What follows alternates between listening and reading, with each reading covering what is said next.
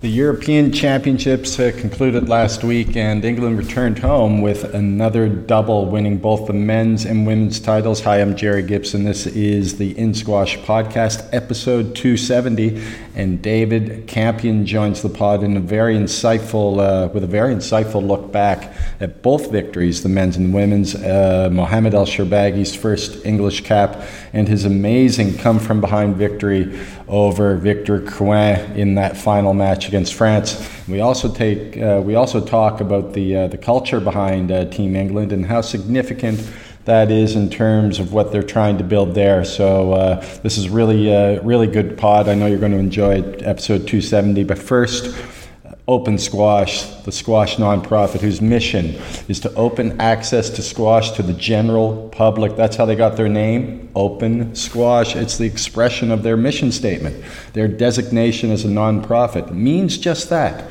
They don't make a profit. 100% of the money they generate is put back into making squash more accessible. This happens primarily through their Junior Scholarship Fund and their Membership Support Fund. Just check out the latest pod I had with Ali Farag, where we talk about Open Squash, and he explains just how important Open Squash is for our game. Now, you should really check out their swag page, where they have a great selection of tees and hoodies, the Rally On tee, the Squash U of Liberty tee, the Wordmark tee, and the Open Squash Zip hoodie. Check this out on the website at opensquash.org, where all proceeds go towards the Junior Scholarship Fund. And now, episode 270, with the winning coach of Team England, who just returned from Helsinki with the double, men's and the women's titles, David Campion.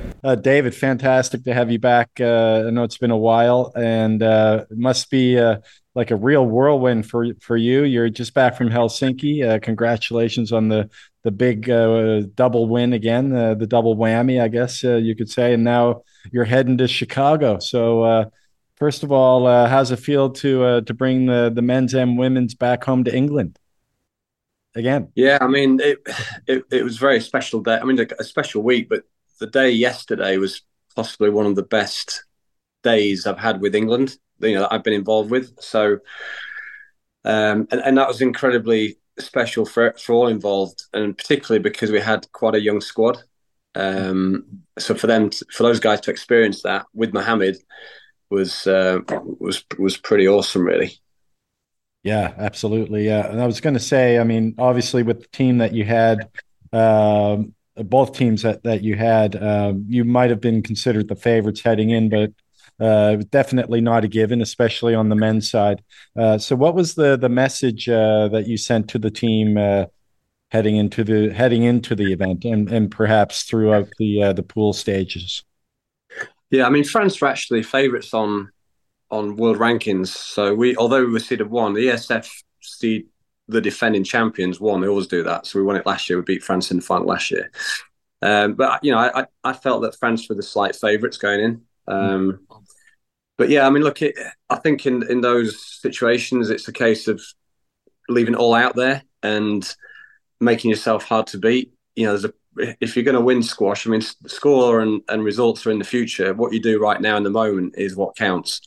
And that leads to, if you get that right, your tactics and your execution, if that happens point by point, the score takes care of itself, or it doesn't if somebody does it better than you or you don't execute. So, there's no point in getting worried about scores and things like that. It's just a case of point by point. I mean, I had no clue what the situation was score-wise. I mean, I'd like to say that I was some kind of genius in working it all out, but to be honest, I had Nick Matthew texting me in Adrian Waller's match in about the third game saying what we needed, second game or third game. Okay. And, like 8 points or something, right? Yeah, well, Nick had made me aware that Waller needed to get to 7 actually in the final game, because if it had got to 7, it on count back would have been equal with France.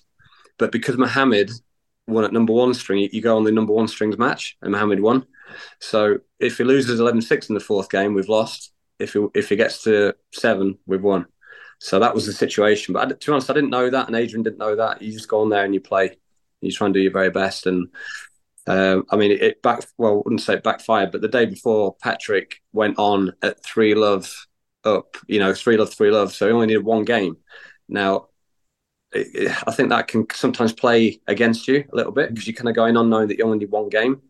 Whereas Dimmy went on knowing that he had to win 3-love for the match and give Switzerland a chance. So a different dynamic really, because the night before Patrick had almost beaten Joel Making 3-love, and he played him at his own court to like 8:30 at night, knowing that we've got a semi-final at 11:30 the next day, and he's first on.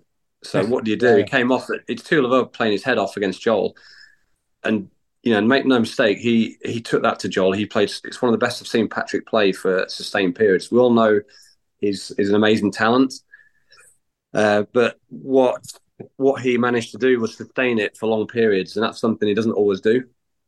And when he finds that, when he gets that blend and he's able to play sustained squash, Patrick is very difficult to beat. He's a world-class squash player. I mean, he's a fantastic player. Yeah. We all know what he's capable of, and he produced something, very special against Joel. Joel was really working extremely hard. I think the work rate was 70-30.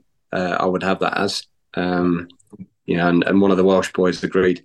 So, Joel went through a heavy workload in that match, and Patrick was a little bit conflicted. He came off. What do I do? Do I continue? I said, yeah, you go and win 3-love. If you don't win 3-love, we'll reassess it. He didn't win 3-love. Joel came back. He took the third game, the 11-8, and then at that point, you're having to manage yourself because you're eating into tomorrow. He's got 11:30 match, semi-final, playing Greg Marsh first on. So he had to let that go, unfortunately. He was finding that very difficult to let that go, but you're there as a team. Yeah. So that was the right decision. I think, the next day against Dimmy, it didn't, some might say he didn't turn up. Dimmy played probably the best squash I've ever seen him play. Or it was right up there. Well, the whole tournament, didn't he? Yeah, he did. He did play well. And these guys do, when they play for their country, they do. They pull on a shirt and it seems to just, I don't know, they raise their levels. I mean, we do. I think as an individual, you get away with it because if you put in a bad performance, it's just for yourself. You're letting yourself down. When you've got an army behind you and you're representing your country, I mean, there's something about a real privilege to represent, I think, to play for your country. And particularly in England, I mean, you see it with football and I don't know. I think it's something that it's very special, isn't it, for a lot of these nations to turn out and represent and have the country behind you almost. I mean, it's not just a team that's there; it's squash fans back home that are willing you on. So, and I think you sense that it's a pressure, but it's a privilege. And like Mohammed said, pressure is a privilege because not many people get to be in that situation. So if you're in that situation, you're doing something right. Yeah, you're doing something great. So, recognize that and use that as something that's an honor. It's a privilege to be in this situation and to feel this pressure. Yeah, it's just when you go a bit over, that can obviously impact your performance. But it was a great week. I mean, what the girls. I mean, Jazz Hutton. I mean, what she did in that. I don't know what it is with Jazz. She just pulls on an England shirt and she seems to beat all these players. It's phenomenal, really. Well, I was going to ask you. Let's talk about the ladies first and the team and how things played out throughout the championship. So, just in terms of the team, you had Jasmine, you had Gina, and Lucy were the main were the girls that you went with on the final 2 days. But talk about the ladies in general. I mean, they came through big. They had some. A few hiccups here and there that they had to overcome. But overall, again, like the men, they came through. Yeah, I mean, it's a great young team, that. And you've got a player in Katie Malif who is knocking on the door. She's top 50 now, with Tori Malik just behind and Asia Harris. We've got some great young girls. And obviously, I think the future is really bright all round for English squash at the moment.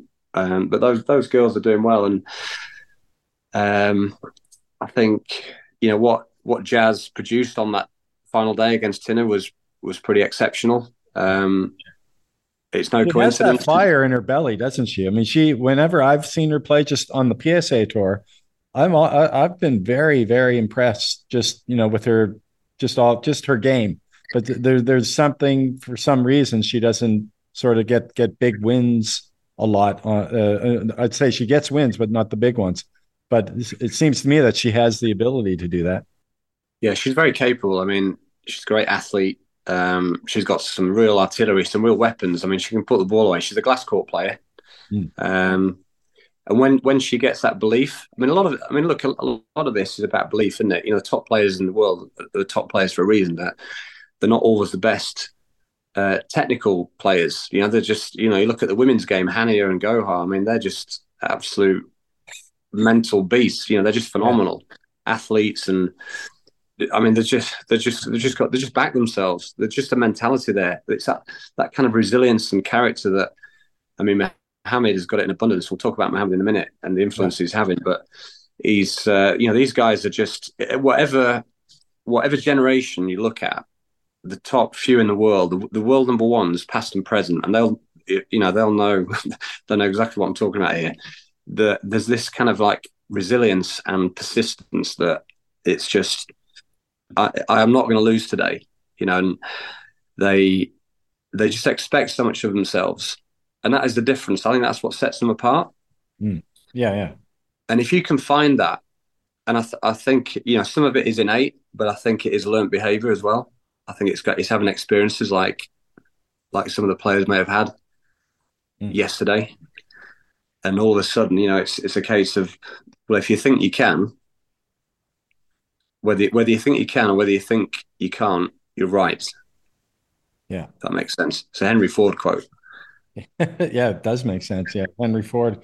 You're right on both counts. So, Yeah, you know, if you have that belief, then anything is possible.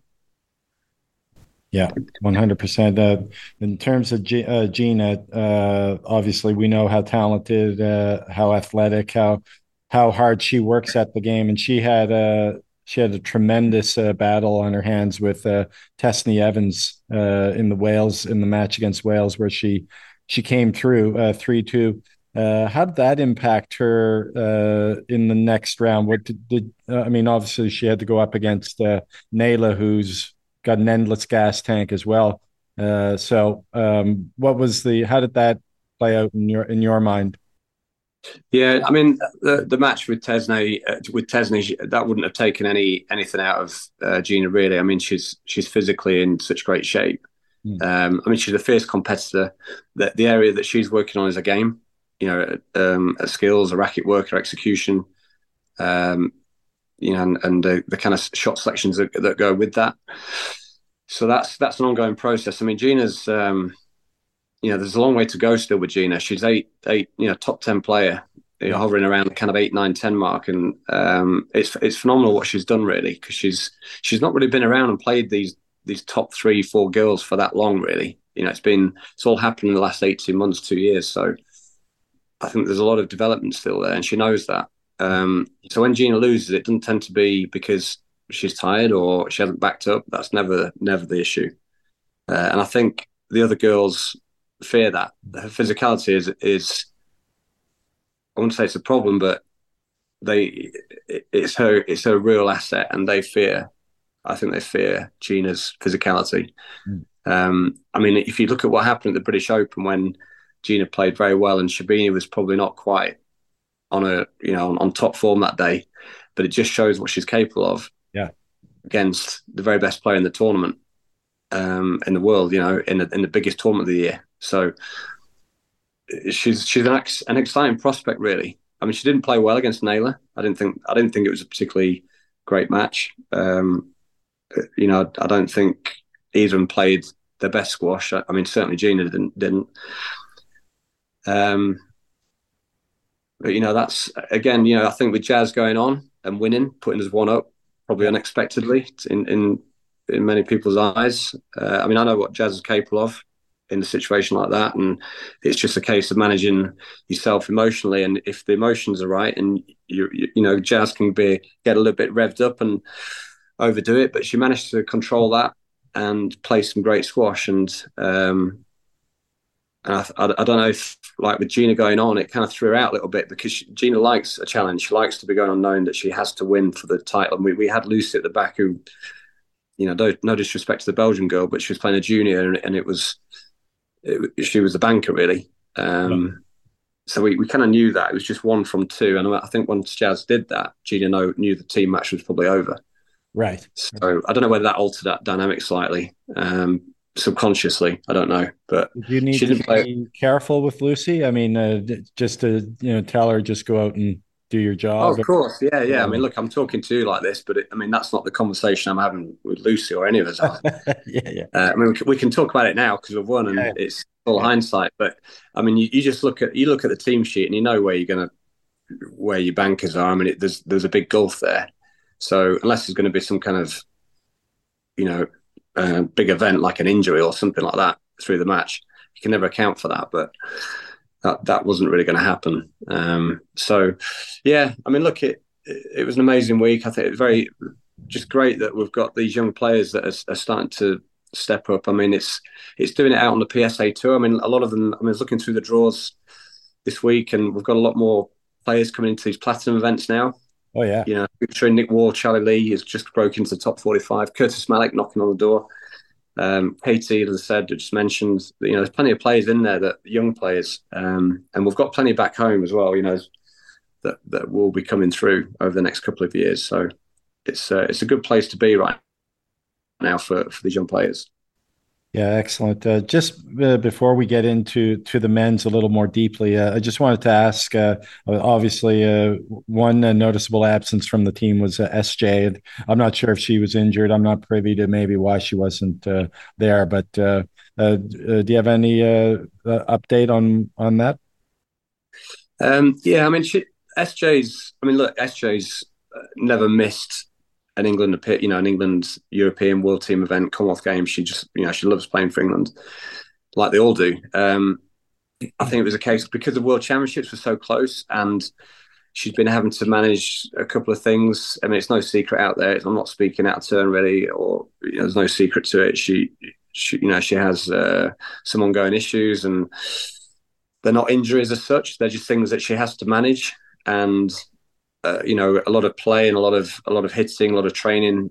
She's having to manage all of that, and I think coming into such a big week. I mean, she's coming towards later years of playing, and the World Championships she's not got many of those left, perhaps, and with it being such a big event, I think if it had been just another platinum event, she'd have been there and Yeah. she'd have played and she'd have been fine and would have strengthened the team, of course. And she was gutted to miss it, but she made a very sensible decision. I talked to Rob about it. The three of us had some communication on it, and we just felt it was the best thing for SJ at this moment in time. Coming into the World Championship, she could stay at home and manage herself and train how she needed to train to be in the best possible shape for this week.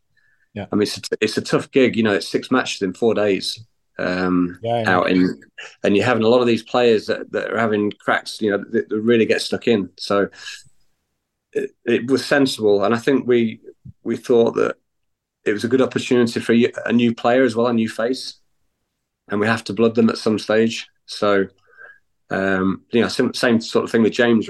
James Wilstrop, where his rankings dropped a little bit, the results aren't quite there. We know that you put him on a court Yeah. against France in the final, he's going to deliver something.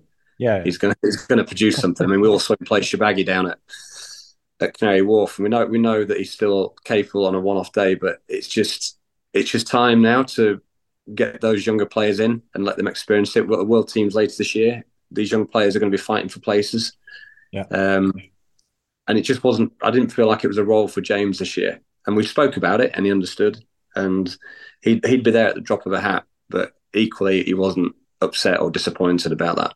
Right. No, that makes sense. You've got a lot of young talent coming through, and yeah, it bodes well for England squash, 100%. But David, just let's talk a bit about that absolute cracker of a final there with France, and of course, it's the Mohammed El Shorbagy Victor Crouin match that captured. I think people are still talking about it. It was seven. He was 2-1 down, 7-2 in the fourth, came back, and then 7-2 in the fifth, and came back and won that match. Now, if it was anyone else, you'd say, holy moly. but it's Mohammed El Shorbagy. So take us through sort of when he was down 7-2, or even before that. Sort of what was it about Mohammed in that situation that enabled him to get through, unlike probably most people would have just packed their bags and gone home. Yeah, well, look, he Mohammed's got the mentality that he can go to another dimension, and I think he sometimes, to get to another dimension, you've got to be almost at the point of defeat, and he's got this extra place that he can go to, and I think it doesn't always come out. He's very good mentally anyway, but he's got this extra place that he can go to, Yeah. and it's a bit like he almost has to be beaten before he can take himself there. Now he at 2-1 down, he was he's saying to me in between games, he just said to me, he looked at me very very calmly and just said, "I'm not losing today. Yeah. I refuse to lose. I don't know how I'm going to do it, but I'm going to find a way." Well, that's what my friend, we were watching the match together. And when it went into the fifth game, he said to me, I'm not going to mention his name because I don't want to throw him under the bus, but he said to me, Victor's got this. Mohammed's gassed. And I said to him, there's absolutely no way Mohammed loses this match because he won't want that with the first time representing England. Yeah, I mean, look, we had a tactical plan on there. He wasn't executing it very well. He wasn't accurate enough. Crouin was playing very well. He played some of his best squash. I mean, he's a fantastic player. He's very accurate. Mm. His technique is secure. He's consistent, and he was taking shots in from the back of the court. And Mohammed was saying to me, "Look, he's just playing so well." So you have to find ways of and chinks, and we talked about a couple of things. I don't want to give too much away, but he at 7-2, he hit one cross court that kind of went round. He was trying to get the ball round Crouin, and he was finding great difficulty. And Mohammed, it's great width, typically, but he managed to get a couple of balls round Crouin, and Crouin didn't. I think it was a forehand boast. He hit a boast down, or he couldn't get out of the back corner or something, and Mohammed kind of looked out, and it's almost like a little light bulb, just something that just Yeah. right. That's my way in. Do you know what I mean? Like this is where he just found a way, and he found a little chink, and he just started, following up into that area a little bit more. And I think I don't know, the situation just brought it out of him. He uses whatever he can. One day it'll be something else, but on this particular day, it was the fact that he didn't. I think there was a part of him as well that he's been, he wants to help these younger players. He wants to show them, he wants to lead by example. He wants to show them how tough you need to be if you want to make it. If you want to make it to the top, it's about mentality. Not only the young, but the old. Yeah, and he just set about inspiring everyone, and that's what he talked about a lot in the week. He talks about the mental side of things, and he's there to lead, and he's a leader, isn't he? He just wants to lead. I think there was no way he was losing that match. I mean, I didn't think at 7-1 down that he was going to lose, but I didn't quite know how he was going to do it. I still had belief in him at 7-1 down because I know what the guy's like. I didn't think it was his day at all, but until you actually take that last point off him, he's just going to fight to the death. Yeah, that's exactly what it looked. I mean, he wasn't even. I mean, he played well, but it wasn't his best squash that won him that match. It was his, just the inspirational squash that he played, the fight that he had in him. I mean, he found ways, like you said. It wasn't his best squash, but definitely he brought it to another level. Yeah, and I think he uses different things in different situations. Like it might be. If it could be the opponent that's done a bit of a block or got in the way, or it could be something in the crowd that's upset him, or I don't know. He'll just kind of use whatever he can in that moment. He's very smart. He's very clever. I mean, he knows exactly what each player is capable of. He's not insular. You know, he knows what they're capable of, what they can do. He tries to put his strengths onto their weakness. You know, we talked very much about the Tarek match when he played him in Blackpool in the final, and his record against Tarek is something like, I think he'd beaten 27 times and lost once or twice. And there's a way to play Tarek. And, you know, the stats that I showed him before the match that came from CrossCourt Analytics, that matches his game plan without him realizing what those stats say exactly. It matched exactly what he needed to do against Tarek. So he's very aware of what a player is. He knows what they can do, what they can't do. He'll feed off their energy. I mean, we've been talking a lot with younger players about not being insular. You know, it's not just how you feel, it's how they feel.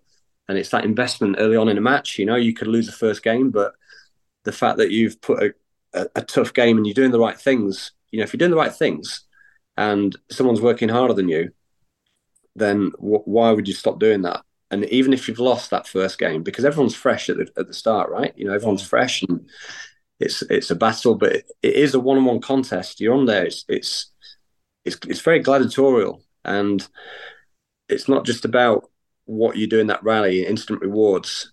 And you know, some of our players sometimes look for instant rewards, and it's not always about that. It's about, I mean, I remember watching James. We were in India. He played Gaultier in the final of the PSA Masters in India, and whoever won that match, this was December, was going to go to world number one on January the 1st. And James lost the first game in 59 minutes. But everything he was doing was the right type of thing that he needed to be doing. He just didn't win the game. And he lost it in 59 minutes on this unbelievable tiebreak.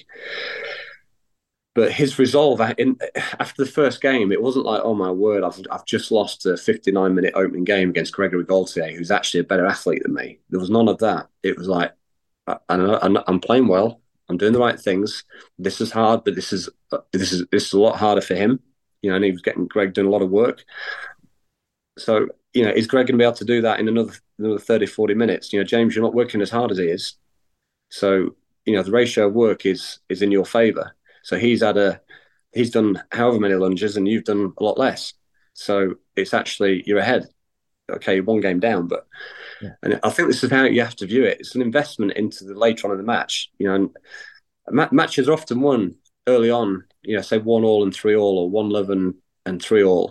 You know, I was sat next to Nick Wall and Charlie Lee the other day. Yesterday. It feels like an age away, but it was only yesterday. But I think in one of I can't remember which match it was. I was just saying to them that it was a very important phase. I think it was Patrick actually. So there's one love up and about 3-3 in the second, and it was such a crucial phase, you know, because this is where matches can be won. Yeah, you know, if you can break free, you know, kind of 3-3, 4-3, 5-3, whatever, and get a couple of points buffer, and then just push on from there and take that lead and take it into a 2-love lead. They're match winning situations, and it's just having that consistency and that resilience in every single point. That's what makes a difference. And when you play a Mohammed El Shorbagy, you know, or a Gohar or whatever it might be, and you know, the very top of the game, they don't give you those chinks really. They're just, and a lot of players might just after half an hour, 40 minutes, they just decide that they've had enough, or there'll be you know, somebody will relent and that player breaks free, and that's what happens, isn't it? Right? I mean, someone relents, someone else breaks free, and that's it. It's a constant battle on there, and I think what Mohammed is very good at is recognizing those moments. He understands, you know, exactly what's going on there, and he feeds off your energy. If your head drops down or you shake your head, or he'll spot that, and then he'll push a bit hard. He'll put like an extra long rally in or something. Equally, you know, slow starters in a game, you'll often see Mohammed going in firing the ball in quite quickly, early doors, you know, things like that. So there's all sorts of different strategies and tactics against different players. So, and he's, I would say, Mohammed is one of the very best I've come across at that.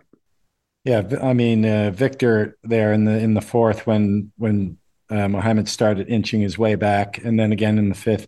I mean, he was, like you said earlier, he was playing so well, Victor.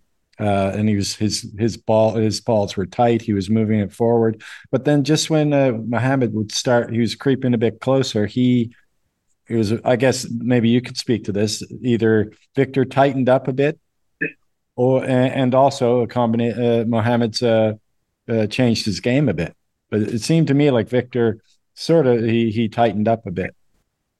Yeah, I think there's a bit of both. I think there's a bit of Mohammed used his reputation. You're playing me, so he didn't go into his shell and feel sorry for himself. He knew he wasn't playing. He wasn't hitting his targets. He knew he wasn't accurate enough. The ball's on Victor's racket too much. Victor his execution on the day was absolutely superb. He played so well, and he's a fantastic squash player, and he's he's got a great temperament. I've got a lot of respect for that, and Mohammed knew that, and he just had to use his reputation, I think, and he'll have got confidence when you're 7-1 down, and all of a sudden you're 3-7. There's a switch in momentum, and that gives you a boost. Confidence ebbs and flows all the time through a match, and you've got to use those little situations, and that's what he did. And he sensed that Victor probably got a little bit tight. One or two of those forehand drops just started clipping the side wall. They weren't running in. It wasn't that he there was like one or two errors that came in, and a ball went out of court, and all of a sudden, things just shift, and you find that way, and you've got the chink that you needed. There's like a light at the end of the tunnel for you, and that was it. It was in. It was away. It was a dramatic match. It was one of the matches of the year. There have been a few good ones like that this year, but that's definitely right up there. But I'd be remiss if I didn't ask you about Adrian Waller, because Baptiste Masadi, he's one of the guys everyone's sort of talking about. He's coming through nicely, and I think a lot of people might have thought he had a chance to maybe even win that 3-1, and Adrian. I've seen him play so many times where he just moves, for a big guy, moves well, and he's got great hands, and he had this nice hold on the ball against Baptiste, and he had him off balance, and it was one of the best I've ever seen him play. Yeah, well, that's an example of using your strengths and trying to match them against your opponent's weaknesses. So yeah, I mean, look, Massotti loves pace. He loves firing it in. He's an emotional guy. We knew he'd put in a performance. He plays very well for France, but we also knew there was going to be some pressure because he had to beat him by a certain score. He had to beat him to 3-1 and to keep the points to a certain level. So that made it extra tough on him, but he rose to the challenge. He was 2-0 up. But what Adrian managed to do was control the tempo quite simply, really. There was a very clear strategy for that. He's got some real great. Aiden's got some great hands. Control his hold. So if he's not using those and he's playing quickly, he's a big guy. So there's no point in trying to take somebody on at something they're good at. And it's quite easy to do that in a revved up environment like that, high pressure situation. But the talk between games with Adrian. Mohammed was there as well. Mohammed came along, and Mohammed. And myself very much talking about the calm, that we were keeping him calm because the pressure, it's such a high octane environment anyway, and we're trying to keep him calm, even though we're not probably so calm out on the bench there. But Adrian, I've seen him play a lot, and he can get a bit. He gets charged up with the officials quite a bit, and he was very, very calm. There were a few calls that kind of went against him. I was just a bit worried that he might start chirping with the referee, but he didn't. And he wasn't allowed to talk, Jerry. Okay. No, they were the instructions. Don't talk. Good instructions. Yeah. Well, no, it's a distraction. It's a distraction for any player. But I don't understand why there's so much talking on the court, to be honest. Yes, it's fine to have an explanation, but I don't really understand. Who's it affecting? And like Adrian gets so distracted by that, and when he starts talking and moaning, if you like, and what he does, exactly. then it's not great to watch, and it just impacts him. And you can't control what a referee does. You can't control what your opponent does. But what you can control is what you do and how you manage yourself. And if you've got something that you need to be doing, you know, then where's your focus? Where's your concentration? If you're not concentrating on those things. Yeah, well, definitely, and it paid off for him for sure because he played so well. He was nice and calm, and he had to play that way to beat Baptiste and get the win for you guys.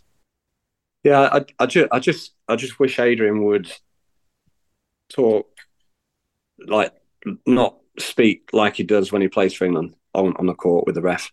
Yeah. He plays so well. He's such a good player. I mean, Oh yes. Yeah. the players were equally as inspired by that as they were watching Mohammed for his how tough he was mentally. I mean, Adrian's squash was superb. And Yeah. he completely took away Massossi's movement and basically, there was a bit of self-destruct going on at the end just because of the level of squash that Adrian was producing. I mean, that fourth game was exceptional. Yeah, absolutely.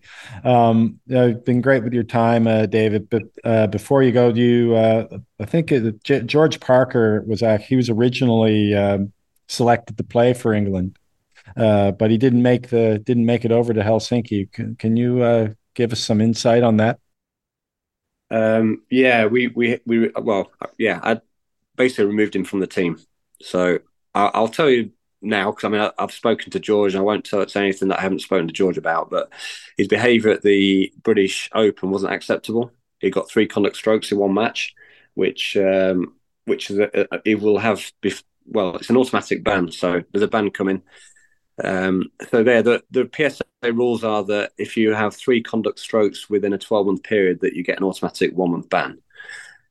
He got 3 in one match, so it wasn't particularly what he said. It was just the aggressive nature. I didn't like the way he spoke to the referee. He got the conduct strokes for that, and yeah, it just impacted his performance. And I think on reflection, we couldn't really trust him to play at number 4. He would have played at number 4 in the final against Swords, and that's a tricky match. The French are going to be revved up. Rennan's going to be revving them up even more. Yeah. So I just felt that if he wasn't there and we weren't able to select him to play in that final, then why should we be taking him really? It was a very look. I've got a lot of time for George. I like George a lot. He wears his heart on his sleeve. He's a great bloke. And there's no issues with George. I had a very very civil conversation about it, and he respects that in the stands. And then we took him out and we replaced him with Charlie Lee. Right. But Charlie Lee went, and then we took Curtis Malek as well because Curtis went as the extra player simply because we had 6 matches in 4 days and we needed to manage the players and get to the final in the best possible shape because we know how tough it is out there. There's a lot of good players. The Swiss team and Welsh and Scottish, the Spanish boys. So for the boys, it was important, I think, particularly with Chicago this week coming. Just felt that I didn't want them exhausted. So and then that was great. So that was really great for Curtis to spend a week with Mohammed, and we put him in a room with him as well, so he could ask him loads of questions, which he did. I mean, just being there and witnessing what Mohammed did, and also the way Adrian showed up there in the final as well. I mean, that's a huge learning experience for those guys.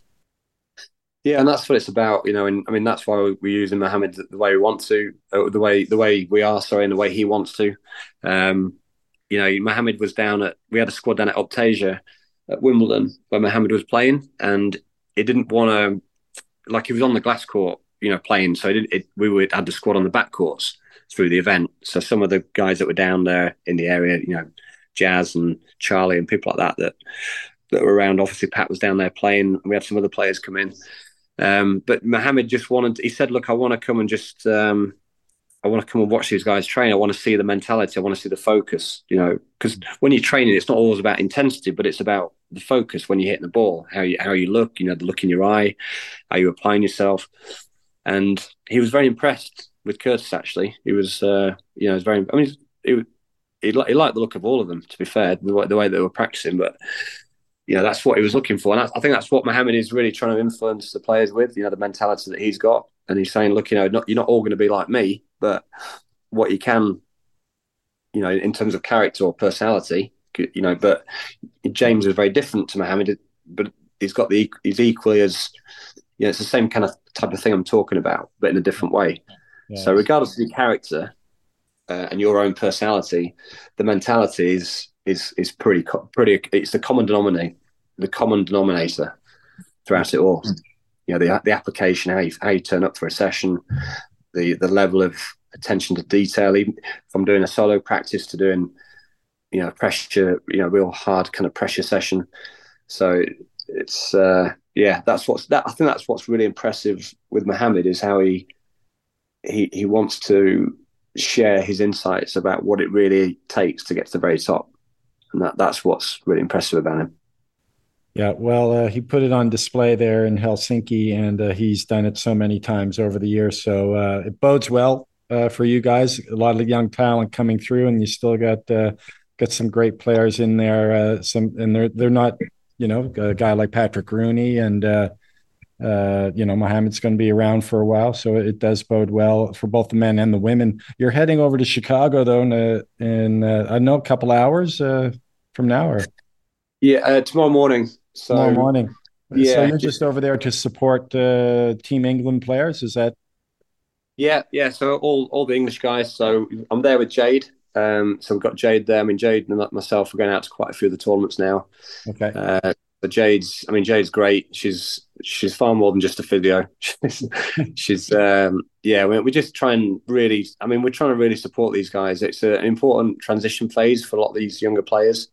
We get to look after Mohammed and SJ and James and some of the older players, but it's about really supporting some of these younger players and helping them through this transition phase. So we're trying to get them together quite a bit at the minute, and I think a tournament is a really good way because you're kind of in the thick of it, and it's a great time to feed back and be around it all. So who are the first?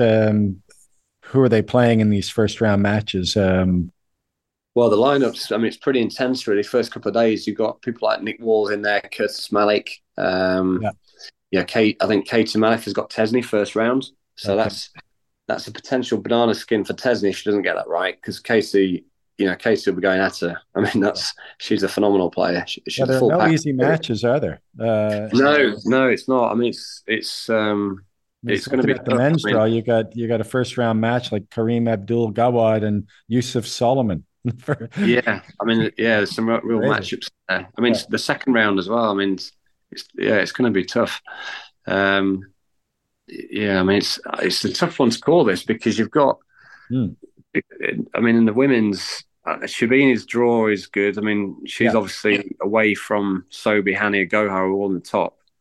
So she's going to be strong favourite to come through that bottom half. We're kind of hoping that Gina, well, I would want to say Gina's got, seeded 10. She's in Rowan El Arabi's section for last 16, I think. Yeah. So she's got some, a decent draw, an opportunity to get through to play Shabini. Right.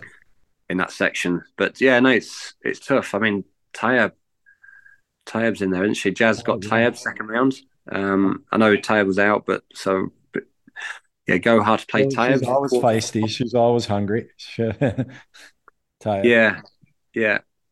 But look, it's going to be a very tough event for everybody. I mean, is it making to play Asal as well? Okay. In the last 16? Yeah, the rematch. There we go. Yeah. It'd be interesting to see. I mean, Mustafa's going to be fresh, isn't he? He's going to be really fresh. Mustafa's going to be fresh, and I bet you he's going to have a huge chip on his shoulder. I mean, he doesn't feel he feels he's been hard done by, so he's going to come in and we'll see how that's all going to play out. David, now you've been fantastic with your time, but before you take off, I just I was just thinking, with Mohammed there in camp and Adrian Waller, some elder statesmen like that, and with SJ coming around as well, and you've got the youth movement there as well. Just wondering what the dynamic is in terms of the culture of the camp, given the given the seniority of people like Mohammed and Adrian and the youth movement you have there. Yeah, look, the team spirit is immense in England setup, Jerry. It feels like a big family. Players just want to be around each other. We move as a pack.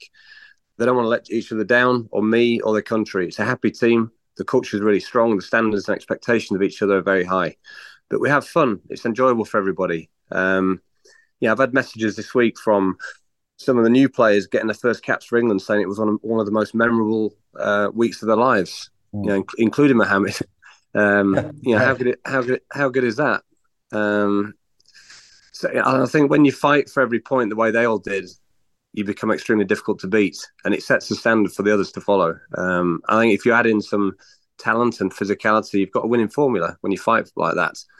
And what Mohammed did from 2-1 down and 7-1 down twice was simply phenomenal. It was outrageous. And I think, not playing his best squash either. Finding a way. And he couldn't have scripted it any better. I think showing these young players live there as their teammates, from Mohammed, what is possible when you fight so hard for something, it was the perfect scenario. Absolutely. I mean, it must have been, for you as a coach to see this all play out like that, to see what Mohammed did and to see the impact that had on the younger players. I mean, you must have been just, through over the moon with it. Yeah. And I think, I hope they can take, some of what they experienced last week onto the PSA World Tour and absolutely smash it over the next few years. This young group of players, some were in Helsinki and some weren't.